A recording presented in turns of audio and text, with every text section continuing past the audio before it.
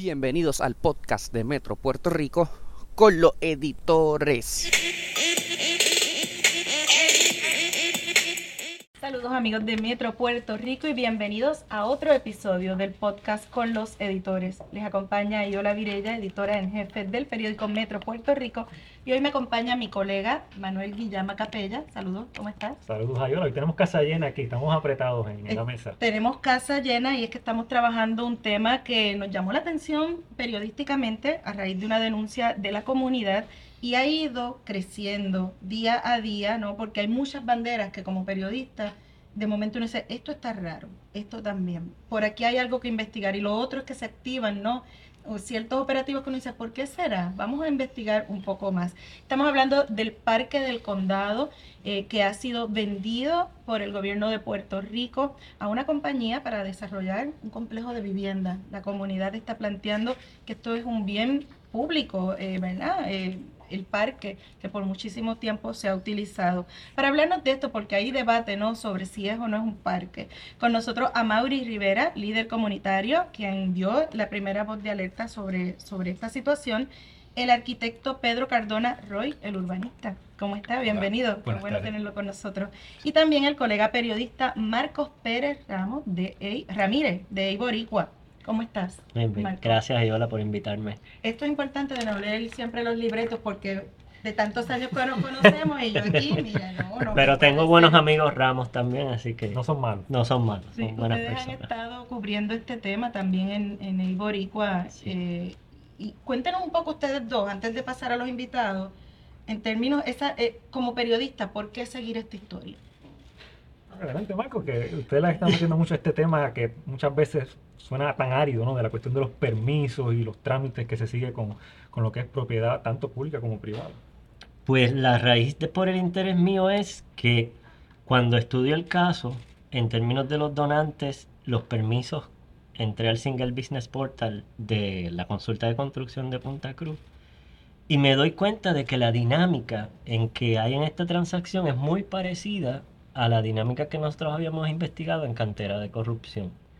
Y otra investigación que yo hice antes sobre un trailer que puso el expresidente de la Junta de Subasta de la Autoridad de Carretera, Moisés Sánchez Loperena, en una playa en Joyuda.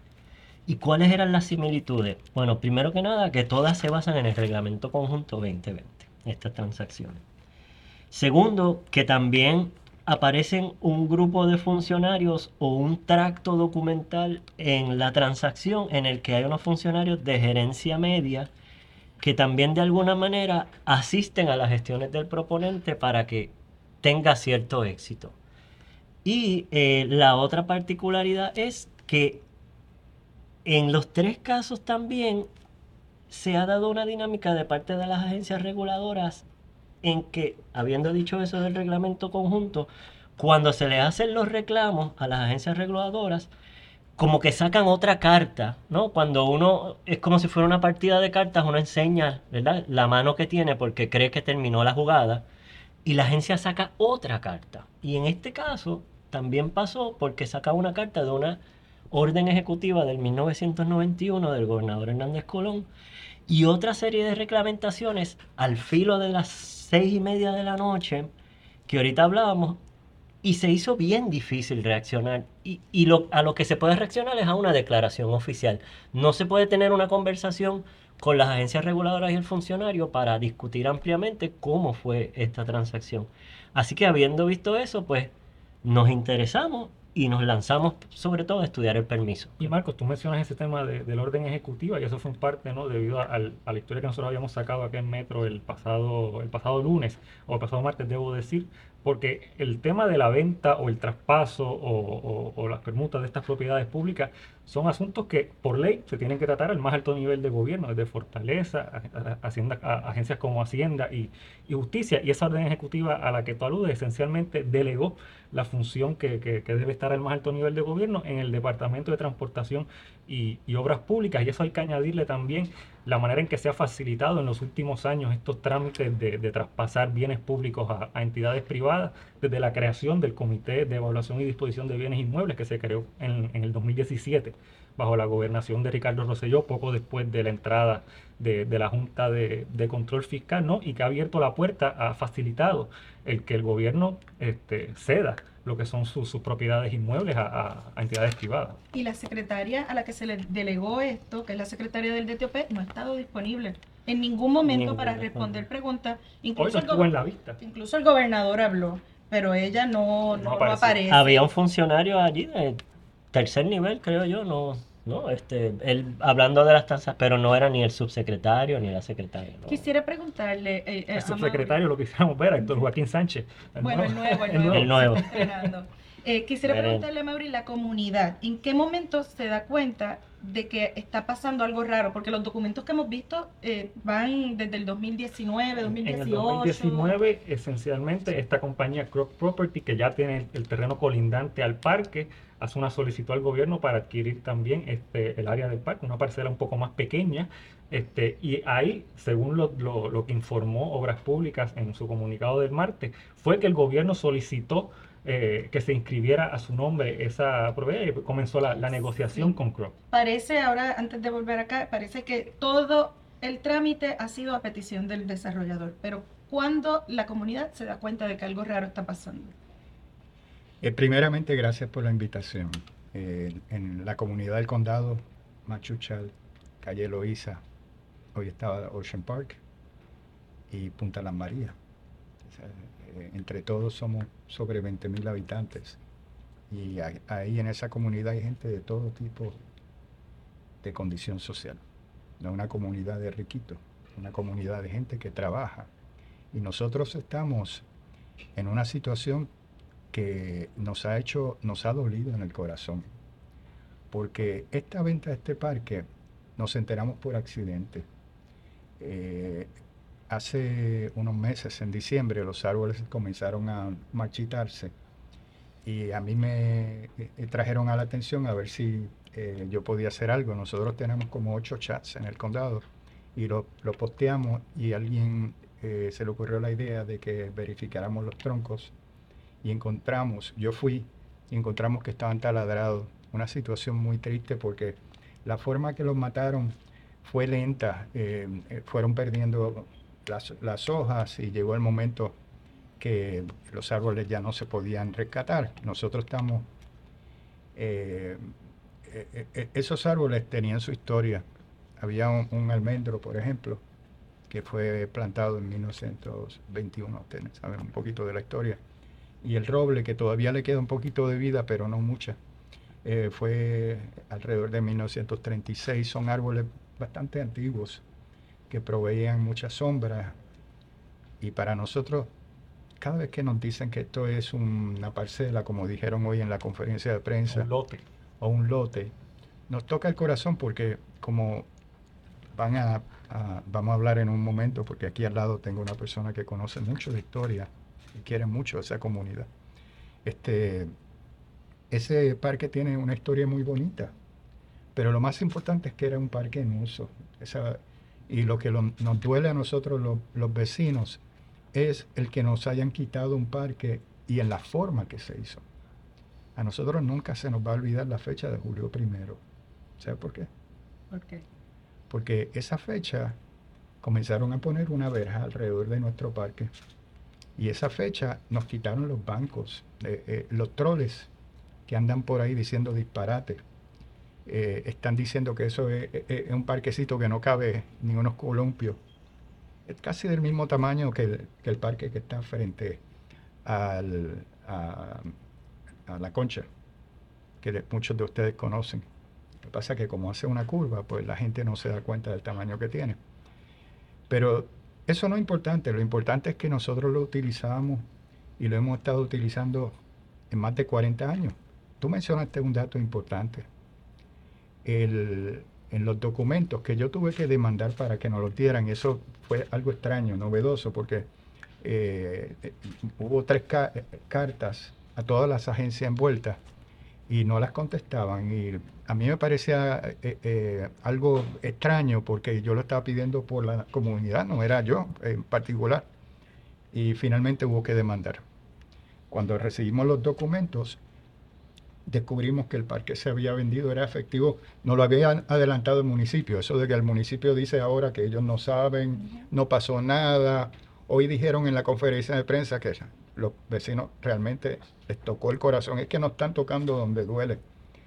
En la conferencia de prensa de hoy, un oficial del municipio dijo de que ellos nunca habían cortado la grama ahí ni atendían el parque. Pues hubo vecinos que dijeron mentira, embustero. Estos estaban detrás de mí. Son reacciones de gente que usaban ese parque todos los días. Ese parque tenía, por ejemplo, un zafacón que decía municipio de San Juan. Y tenemos innumerables fotos del parque en nuestra página Parquecito Borinquen en Instagram, pues si alguno de ustedes quiere verla. Pero para nosotros está una situación muy triste porque sabemos que crea un precedente. Esta transacción, como bien ustedes están diciendo, fue hecha de una forma muy creativa. Los parques son bienes de dominio público bajo la ley. Eso quiere decir que para tú vender un parque, tú necesitas hacer un proyecto de ley. No, esto no es como que los parques los pueden vender así como así. Pero aquí crear un instrumento de forma creativa, lo denominado un bien bajo la ley promesa. Y entonces utilizaron las leyes de promesa para disponer del parque. Aunque lo hicieron de esa manera que está mal, no lo hicieron bien dentro de la forma creativa que lo hicieron. Nosotros hemos descubierto, por ejemplo, de que la ley promesa es bien clara de que tiene que haber una transparencia, y la transparencia tiene que menciona de que hay que comunicar esto, hay que postearlo en un site que tiene que ver con El aviso público. el aviso público. Eso no se hizo. Así que le estoy dando un ejemplo, y esa secretaria no está dando cara porque ella sabe que lo hizo mal. Ella aprobó esta transacción en febrero, pero ella todavía no estaba confirmada por el Senado. Y eso es otra cosa, están diciendo como esto es una transacción previa a nuestra administración, pero al final se ha concretado en esta administración. Puede haber pasado 10 años, pero quien la aprobó está sentadita en esa sillita que no nos da cara, ¿verdad? Y yo quería preguntarle, para integrar al arquitecto a la conversación, se ha hablado mucho de que ahora, pues ya el gobierno, ya esta transacción es como una transacción consumada y que ahora pasa al municipio de San Juan, pero nos mencionaba que no necesariamente, que no es correcto tampoco eso. Y aparte, déjeme dejarle planteada otra pregunta. Una persona discutiendo esta noticia me decía, fíjate el caso de Julia Kelleher. Ella terminó presa por un terreno también que se dio para hacer un parque, y en este caso estamos cediendo un terreno para que era un parque. O sea que es mucho más grave incluso que el caso de Kelleher. Sí, yo creo que ahí hay varios asuntos que hay que mirar. Uno de ellos es que realmente yo creo que tú puedes tener un terreno que sea un parque y que se convierta en otra cosa, y la ley lo provee. Pero tú tienes que demostrar que ha dejado de tener relevancia ese uso que tenía ese terreno previo a hacer esa transacción. Eso no pasó aquí. No hay un solo informe que demuestre que aquí se estudió el asunto, que se llevaron personas que documentaron que ese parque en verdad estaba en desuso, que la comunidad no lo quería, no lo necesitaba. La comunidad no fue consultada, no existe ningún informe sobre la pérdida de relevancia de este lugar. Son cosas que tenemos que tener en mente. Y esto lo digo como contexto. Lo otro es que el gobernador expresa en su comunicado de prensa que hay una orden ejecutiva del año 91 que permite delegar su facultad de revisar estas transacciones en el secretario de Transportación y Obras Públicas. Señores, estamos hablando de casi 30 años, y una orden ejecutiva no puede tener vigencia 30 años más tarde, sobre todo cuando esa orden ejecutiva que se emitió en octubre del año 91 era una orden ejecutiva que fue cuestionada.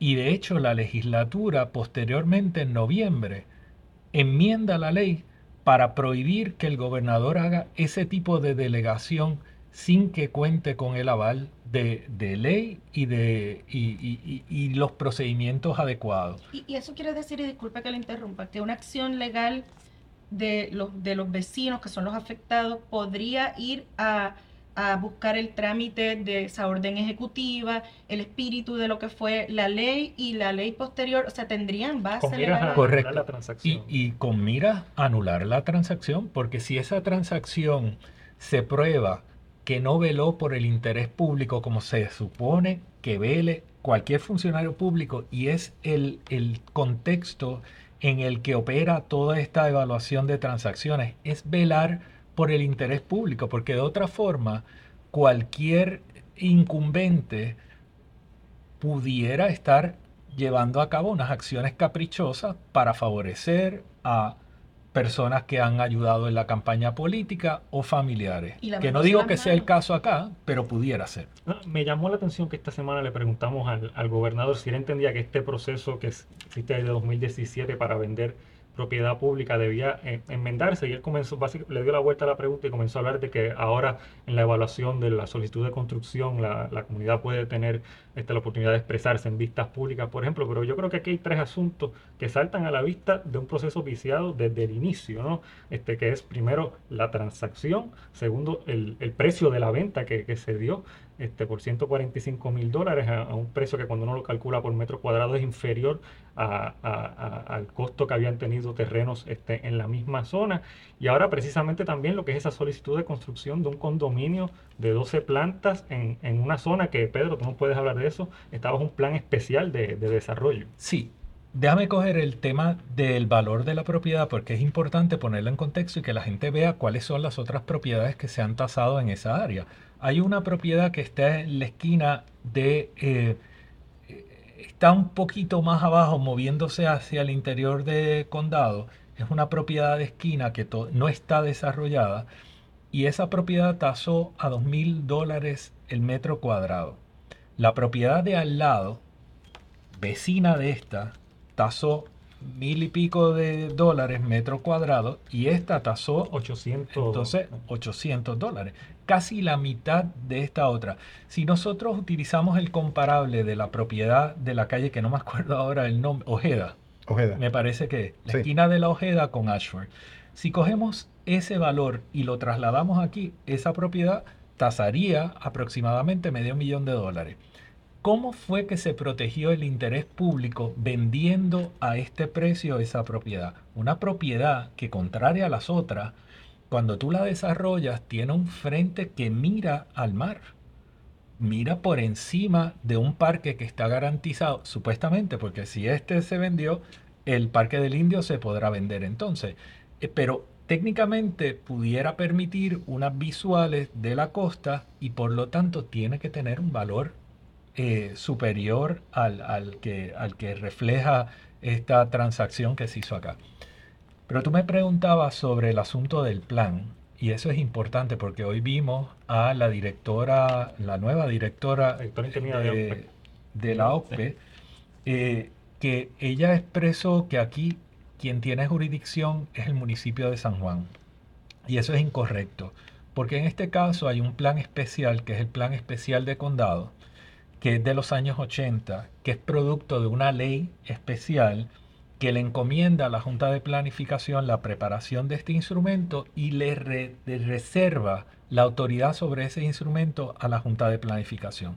Tanto así que en el año 2003, cuando bajo la administración de Santini se aprueba el Plan Territorial de San Juan, la resolución de adopción del plan le dice al municipio, recuerda que hay 5 planes en tu territorio sobre los cuales no tienes jurisdicción, y entre ellos está el plan de condado. Por lo tanto, este trámite no lo puede ver el municipio de San Juan, se tiene que elevar, y todo lo que ha estado sucediendo, incluso las intervenciones de la comunidad, tienen que presentarse no en San Juan, sino en la OCPE, que es quien tiene Y jurisdicción. hasta el momento el municipio de San Juan no ha hecho ninguna expresión al respecto por esa línea de que... Bueno, no, sí. de hecho, el alcalde ayer habló y dijo que ellos ahora van a atender el asunto, o sea que él no está viendo como que esto no es su jurisdicción. Bueno, déjeme aclararle. El municipio fue quien nos informó que esta transacción se había hecho y el municipio tuvo una reacción extraordinariamente rápida cuando del julio primero que pusieron la verja.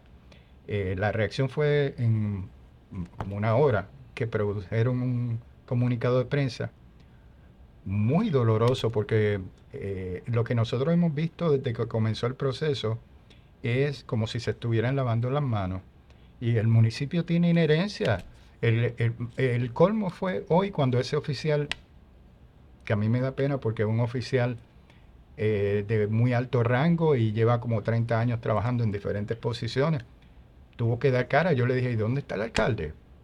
El alcalde necesita, no estamos tan lejos de la alcaldía, del condado al viejo San Juan es cerca. Debió de haber venido y dado cara, pero yo lo veo que está en una campaña de relaciones públicas. El día después que cercaron el parque, sacó una noticia de un mes vieja, quizás 2 o 3 semanas, sobre el Parque de las Palomas. Y eso lo sacaron como algo noticioso.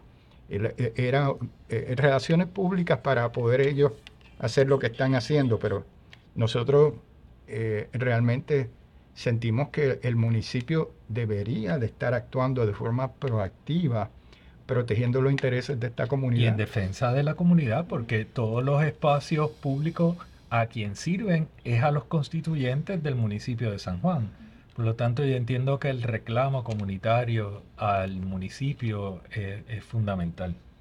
Yo quería hacerle un señalamiento ahí también, en ese sentido. Cuando hoy yo hablé con la arquitecta, la directora interina de OPE, yo le dije en reiteradas ocasiones lo que acaba de explicar el arquitecto Cardona Roy, de que los reglamentos de la Junta les reservaban la facultad a ellos para administrar, y le hice incluso la lista que Pedro no les hizo: Río Piedra, el Caño Martín Peña, Santurce, etcétera. Y la arquitecta me dijo que eso era una interpretación legal mía. Y yo le dije, no, arquitecta, lo sé, porque esas son las resoluciones. Me llamó mucho eso la atención y se parece mucho a los otros casos que hemos investigado, porque hay esa dinámica de los funcionarios pasando la información a otro o entre dos agencias tirándose la papa. Y otra cosa que me estuvo bien particular en este caso, que estuvo también presente en la cantera, y que lo analizó Manuel, que no firma la secretaria del Departamento de Transportación. Déjame. Entonces hay unos negocios como el Sí. de la cantera, de 1 metro cúbico de material crudo extraído, que no se sabe qué ha pasado con ese dinero, tampoco la ingeniera Doriel Pagán contesta. Y en estos negocios ellos no están presentes. El Entonces, gobernador delega y la funcionaria Y delega, delega. y Es delega. un lavado, ¿verdad?, de manos. y que todo el pasa- mundo, entonces se hacen como estas murallas que nos dificultan a nosotros informar con transparencia al público. Bueno, déjame. Y nos eh, tienen de alguna manera buscando entre todas las agencias cuando se pasan ese balón, ¿no? Es como un juego, en vez de tira y tápate, es nosotros detrás de la bola tratando de quitarle barbaridad. la narrativa para nosotros preguntar sobre lo realmente importante. Y en este caso también, otra particularidad que se dio, e insisto, es que está basado todo en el Reglamento Conjunto 2020. Y cuando le presento estos hechos, pues son hechos, a la arquitecta directora de OCPE, vuelve y me dice que eso todavía está en interpretación en los tribunales. Y esa dinámica nos la repiten otros funcionarios de agencia cuando ese reglamento es nulo. Sí. Es nulo. Y resulta toda esta dinámica de la insistencia del gobierno de incumplir una sentencia de tribunal. Porque aquí no estamos hablando de que tú pienses que es nulo y tú piensas que no lo es. Hay Aquí una estamos, sentencia. hay una sentencia de tribunal que advino final y firme. Ya el tribunal, Aténgase, digo. tienes que atenerte.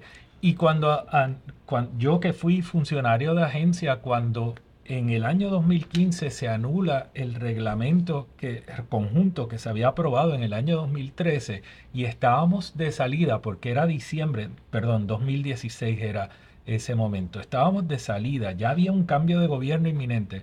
Responsablemente la Junta se constituyó nuevamente como cuerpo, se comunicó con la presidenta designada y discutimos cómo íbamos a resolver ese asunto y se adoptó el reglamento de 2010 para no dejar al país a expensas de este tipo de dinámica donde alguien puede cuestionar la validez de la determinación a la que se Que al llega. día de hoy ese reglamento de 2010 es el único que no ha sido anulado por los tribunales. Los posteriores que se han desarrollado, todos han Bueno, sido... realmente el reglamento de 2013, la enmienda que se hace en 2013, ese nunca fue anulado. Y ese, pues, como que pasó por debajo. Y es importante porque ese reglamento corrige unos errores garrafales que tiene el de 2010. Pero en la dinámica y toda la cosa no se habla de ese reglamento. Permítame un poco alejarme del proceso de reglamento y ley, que puede a lo mejor resultar un poco técnico para quienes nos están viendo. Y quisiera, Marcos, y tu opinión aquí. En términos de manejo de comunicaciones y proyección, ¿cómo se manejan estos casos y cómo se reacciona a estos casos? Muchas veces se hacen unos operativos para plantear, estos son los mismos de siempre, los ambientalistas, los radicales, pelú, así es que le dicen. Estamos viendo ahora una comunidad que, aunque usted nos dice que es una comunidad diversa y todo, a los ojos del público es una comunidad exclusiva, viviendo lo mismo que otras comunidades están viviendo. ¿Qué nos dice esto de cuán generalizado es esta práctica de ir contra el ambiente o lo que es propiedad pública, en tu experiencia como periodista, que de hecho sacaron una historia de una cifra de casos increíble? Pues mira, eso está ahí, es parte de una cultura política que en Puerto Rico hace mucho tiempo, que inició en los años, tiene su raíz en los años 60 y 70, con las luchas ambientalistas en Puerto Rico que inician ahí, la lucha contra las minas, las huelgas universitarias. Puerto Rico siempre ha tenido, en esos años sobre todo, pues una historia convulsa, con mucha actividad social. Y todas esas narrativas vienen desde esa época, los pelús, los comunistas, los socialistas, los ambientalistas, etcétera. Pero yo quiero recalcar lo que acaba de decir Pedro, porque esos son debates de propaganda. Aquí estamos hablando de leyes del Estado Libre Asociado, determinaciones del Tribunal Supremo. No si Pedro es pelú, si yo soy ambientalista, radical. O sea, ese no es el tema. Pero la narrativa se construye y La al narra- final el juego Claro. que tiene que decidir sobre ley. Se construye esa narrativa, hay una dinámica también de manejar la información. No hay una dinámica como si tú y yo tenemos un conflicto, ¿no? Y la natural sería sentarnos y ¿cuál es tu reclamo, Yola? ¿Qué es lo que pasa? Y esa pregunta tú me la harías a mí. Y en esa conversación nosotros o limamos aspereza o no se resuelve el conflicto. Pero aquí no hay ni esa voluntad. Lo que está es Manuel, tú, yo, Milimente, la experiencia de todos los compañeros y compañeros es que no contestan las preguntas, que la información que dan cuando la dan es a medias o que no tiene nada que ver con lo que se le estaba preguntando. Y eso ayuda a su vez a lo que tú hablas de crear una narrativa alterna totalmente desconectada con la realidad y con el issue de Marras, que es que no están cumpliendo con las leyes el gobierno de Puerto Rico y tampoco están cumpliendo con el mandato constitucional de proteger los recursos naturales. Y ese mandato lo tiene el gobernador Pierluisi, lo tiene la secretaria del DTOP y lo tiene la secretaria de Recursos Naturales. Y hoy, por ejemplo, fue increíble ver a la secretaria Anaís pararse allí. Los legisladores le preguntan a Mauri y los miembros de la comunidad, ¿qué usted puede hacer con estos árboles? El issue de los árboles, que a ellos... Oye, esos árboles son parte de la memoria emotiva de la comunidad. Mauri lo ha expresado muy bien. Allí se sentaba la viejita, allí llegaba el niño con su perro, allí el surfer que salía se sentaba con su tabla a mirar las olas, cómo fue el día. Eso conecta la actividad diaria de las personas. Es tan violento decirle a ellos que eso es un predio, que eso no sirve.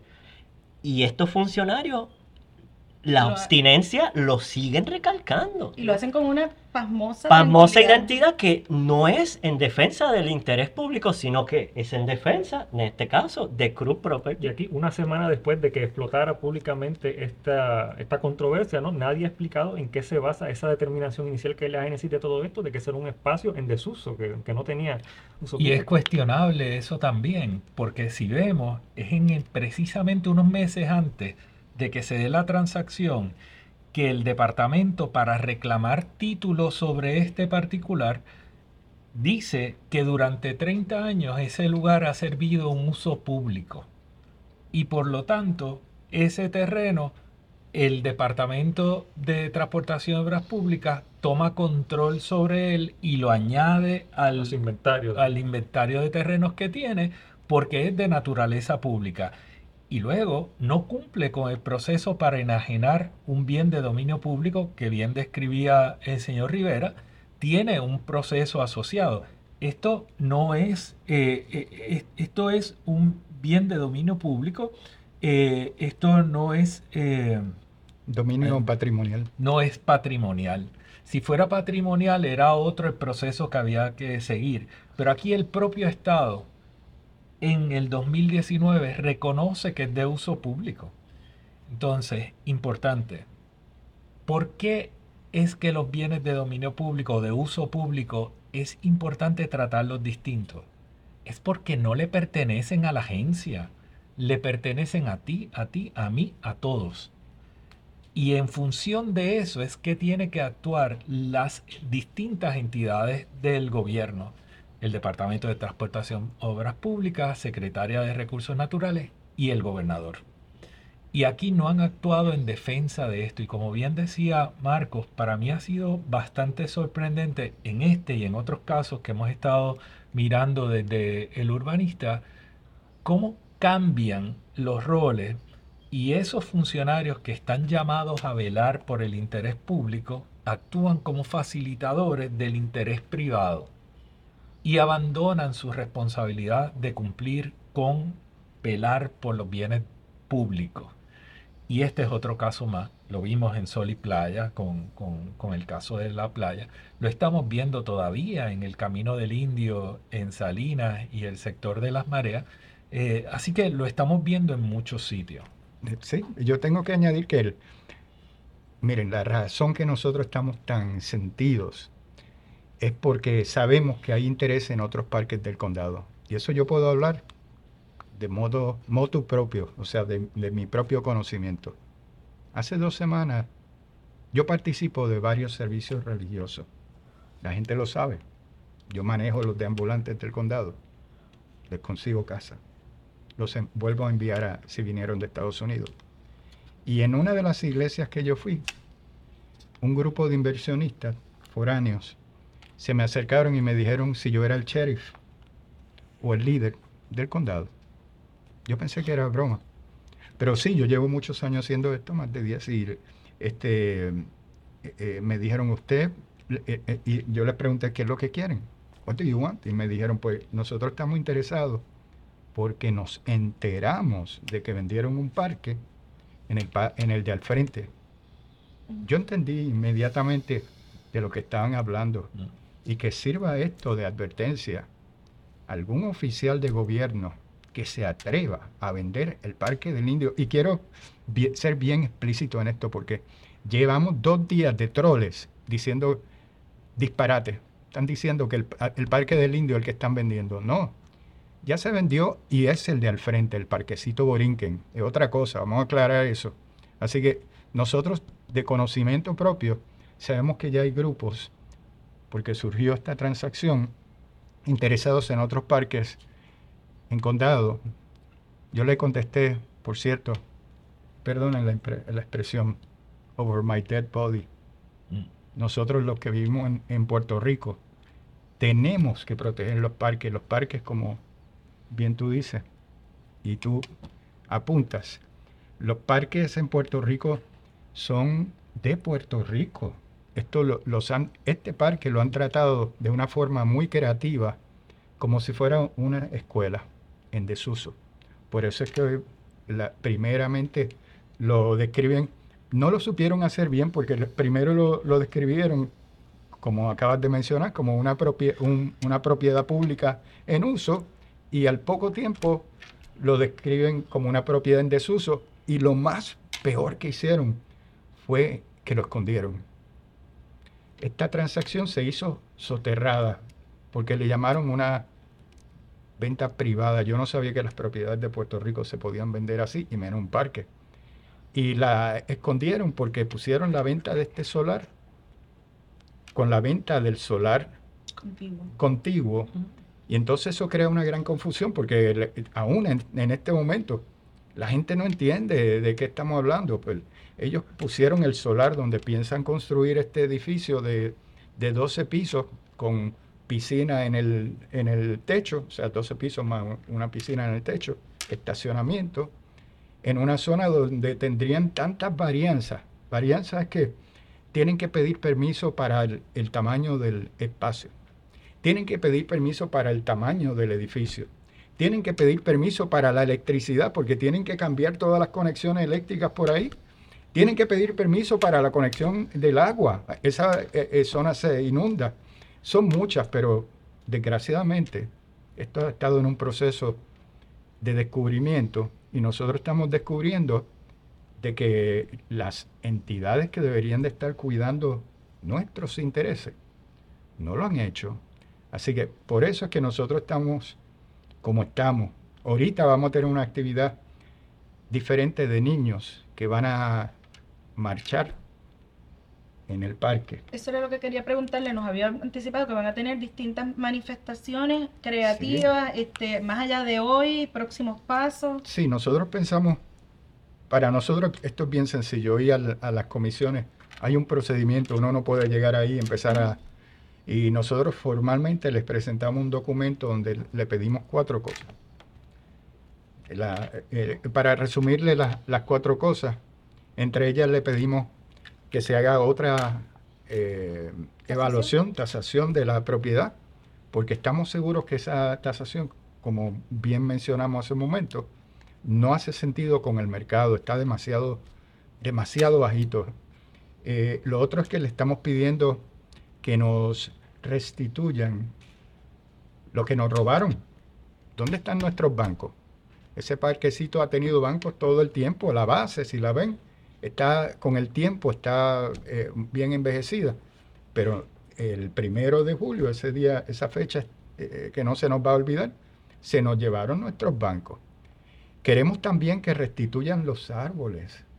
Esto es un crimen contra la naturaleza. Sí, debería haber un plan de mitigación porque ya esos árboles están Eso fue impactados. bien interesante que le preguntan ahí a la secretaria lo que comentaba ahorita a los miembros de la comisión, en específico creo que fue el legislador Rafael Tatito Hernández, que qué facultades en ley ella tiene.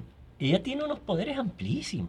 Ella puede haberse parado allí y decir, allí, ha sido bien dramático, hoy, cese y desista de todas las operaciones y un funcionario de ella lo toma, ella lo firma y ya, aunque hubiera firmado en una libreta, tiene que parar. Y ella tiene la facultad de decir, paren hasta que yo termine la investigación de quién mató esos árboles. No lo hizo. Con mis arboristas. No los hizo, no nos entregaron el número de querella que supuestamente hay. Supuestamente se hizo una solicitud de asistencia técnica, estamos por confirmar que las reciban. Nos las van a enviar el señor Joel Cejo y la secretaria. Pero quería también abrir la puerta tanto a Pedro como a Mauri sobre algo de los permisos que vi y es que ellos tienen unas solicitudes de recomendaciones de infraestructura. Dentro de esa consulta de construcción, como mencionó Mauri, ellos se le tienen que preguntar a cada agencia, a la autoridad de carreteras, porque haya una principal al frente del área. Claro.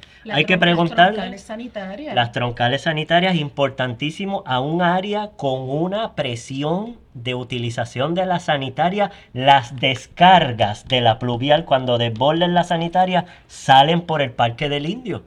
¿O me equivoco, Amaury? Bueno, lo hemos visto todo. Sí, Eso hay noticias casi semanal de esto. Entonces le añadiríamos 37 baños más descargando con 12 pisos, una piscina, una planta de 500 megavatios. Cuando sabemos que prendemos la secadora, el microondas juntos y no se puede, nos dice Luma, porque se va la luz. Pues entonces allí había otra planta. Todos esos servicios que son de la comunidad también esenciales, la telefonía, el wifi, todo eso se le disminuiría a todo el mundo, porque añaden más presión sobre la infraestructura. Ese es un punto súper importante y eso es el resultado. Aquí en los años 80 se hizo una planificación para el condado y esa planificación es ley y política pública vigente al día de hoy. Y en esa planificación se determinó que en ese lugar solamente podía haber un edificio de hasta 5 plantas de altura, no más. Y aquí se está hablando de que se pretende desarrollar más del doble de esto, se pretende llevar a 12 pisos. Se pretende aumentar la densidad más de 2 veces de las unidades de vivienda que se podían hacer en este lugar. Y si bien pueden decir, bueno, son apartamentos más grandes, son menos familias, etcétera, etcétera, de todos modos, y a nivel visual, se están comprometiendo vistas, circulación de aire, etcétera, para todos los vecinos del sector, quienes no han tenido igualdad de posibilidad de participar, como lo hicieron en los años 80, de este cambio de propósito que tiene ese desarrollo en este lugar en particular. Y ahí es donde uno tiene que entrar también a atender los asuntos de planificación esenciales de este sitio. Aquí hubo un momento donde la ciudadanía pudo participar de unas vistas públicas y refrendar lo que era su voluntad y la del Estado para adoptar un instrumento de ordenación de este lugar que había analizado las condiciones particulares en ese momento histórico. Y de pronto, a espaldas de ellos, esto se ha hecho distinto. Y se ha escuchado mucho disparate. Hubo gente que presentó el plano del área y dijo, bueno, pero es que esto está calificado residencial. Señores, es que en los años 80 se hacía así. Y si usted mira, las calles están marcadas como residencial también. Y nadie pensaría edificar en una calle. Pues por lo tanto, o sea, esto era un parque y así fue reconocido incluso por la transacción. Seamos razonables y seamos honestos y cumplamos con lo que es la voluntad del pueblo de Puerto Rico que se refrendó a través de la adopción de este plan. De otra forma se está engañando a la ciudadanía y se corre el riesgo de estar haciendo toda una intervención que es a todas luces para mí ilegal. Una cosa que pasamos rápido y yo creo que es importante es que el proceso para poder vender las escuelas que se invoca en las expresiones del gobernador requiere primero de una declaración de excedente de esas escuelas. No las podías vender si no eran excedentes. Y hubo un proceso. Cuando eso inició bajo la administración de García Padilla, porque eso no inició bajo la administración de Ricardo Rosselló. Y eso, aquí, ¿dónde está? Porque aquí no, una declaración de excedente en este lugar tendría que estar un documento que diga esto ya no está. Y además, que haya una justificación de que este parque dejó de cumplir su propósito. Y la ciudadanía es fundamental. La ciudadanía tendría que confirmar eso. Claro, Sí. porque ellos son Ese es el proceso. Ellos son los que usan ese espacio. O sea, es que de otra forma no es razonable. La Junta de Planificación tenía que autorizar la transacción, porque la Junta de Planificación, a través de toda la historia, desde su creación en el año 42, representa al gobernador en estas transacciones. O sea, el interés del gobernador lo representa la Junta de Planificación. ¿Dónde está eso? Por todo lo que ustedes lo que hemos discutido aquí, esto es un tema que vamos a seguir viendo distintos capítulos, que aunque el gobierno plantee que ya es una transacción finalizada, final y firme y que van al próximo paso, creo que hay mucho todavía. Nosotros vamos a demandar, independientemente de lo que el gobierno vaya a hacer. Nuestra comunidad está tan indignada que ya decidimos que ya la demanda está lista. Lo que estamos haciendo, que se lo voy a adelantar al gobierno para que se vaya preparando, es que estamos hablando con las universidades porque queremos que sean las universidades los abogados nuestros. Porque queremos que una acción que estaba creando un precedente nefasto se convierta en una acción para crear un precedente positivo. Y que este caso se utilice para educar a nuestros jóvenes estudiantes de Puerto Rico de lo que no se debe hacer. Así que no la hemos presentado porque estamos en medio de esas conversaciones, pero eso lo vamos a resolver en los próximos días y ya presentaremos la demanda, que seguro la vamos a hacer. Y el último punto que presentamos hoy, que era, le pedimos a la legislatura la nulidad de esta transacción y que nos lo devolvieran a nosotros. Si la legislatura no actúa, independientemente nosotros vamos a demandar, y como hemos dicho aquí, esta transacción tiene todos los visos de una transacción ilegal. Bueno, nosotros acá en Metro Puerto Rico estaremos, ¿verdad?, reportando esto, cada paso del desarrollo de esta noticia. Les agradezco a los tres que hayan estado con nosotros en este episodio del podcast, que las personas lo pueden comentar y lo pueden compartir. Encuentran toda la galería de todos los episodios pasados en cualquier plataforma, en Spotify, en Podbean, Google Podcast, Apple Podcast, pero más importante, en metro.pr. Así que gracias nuevamente y que sigan ustedes conectados a todas nuestras plataformas digitales.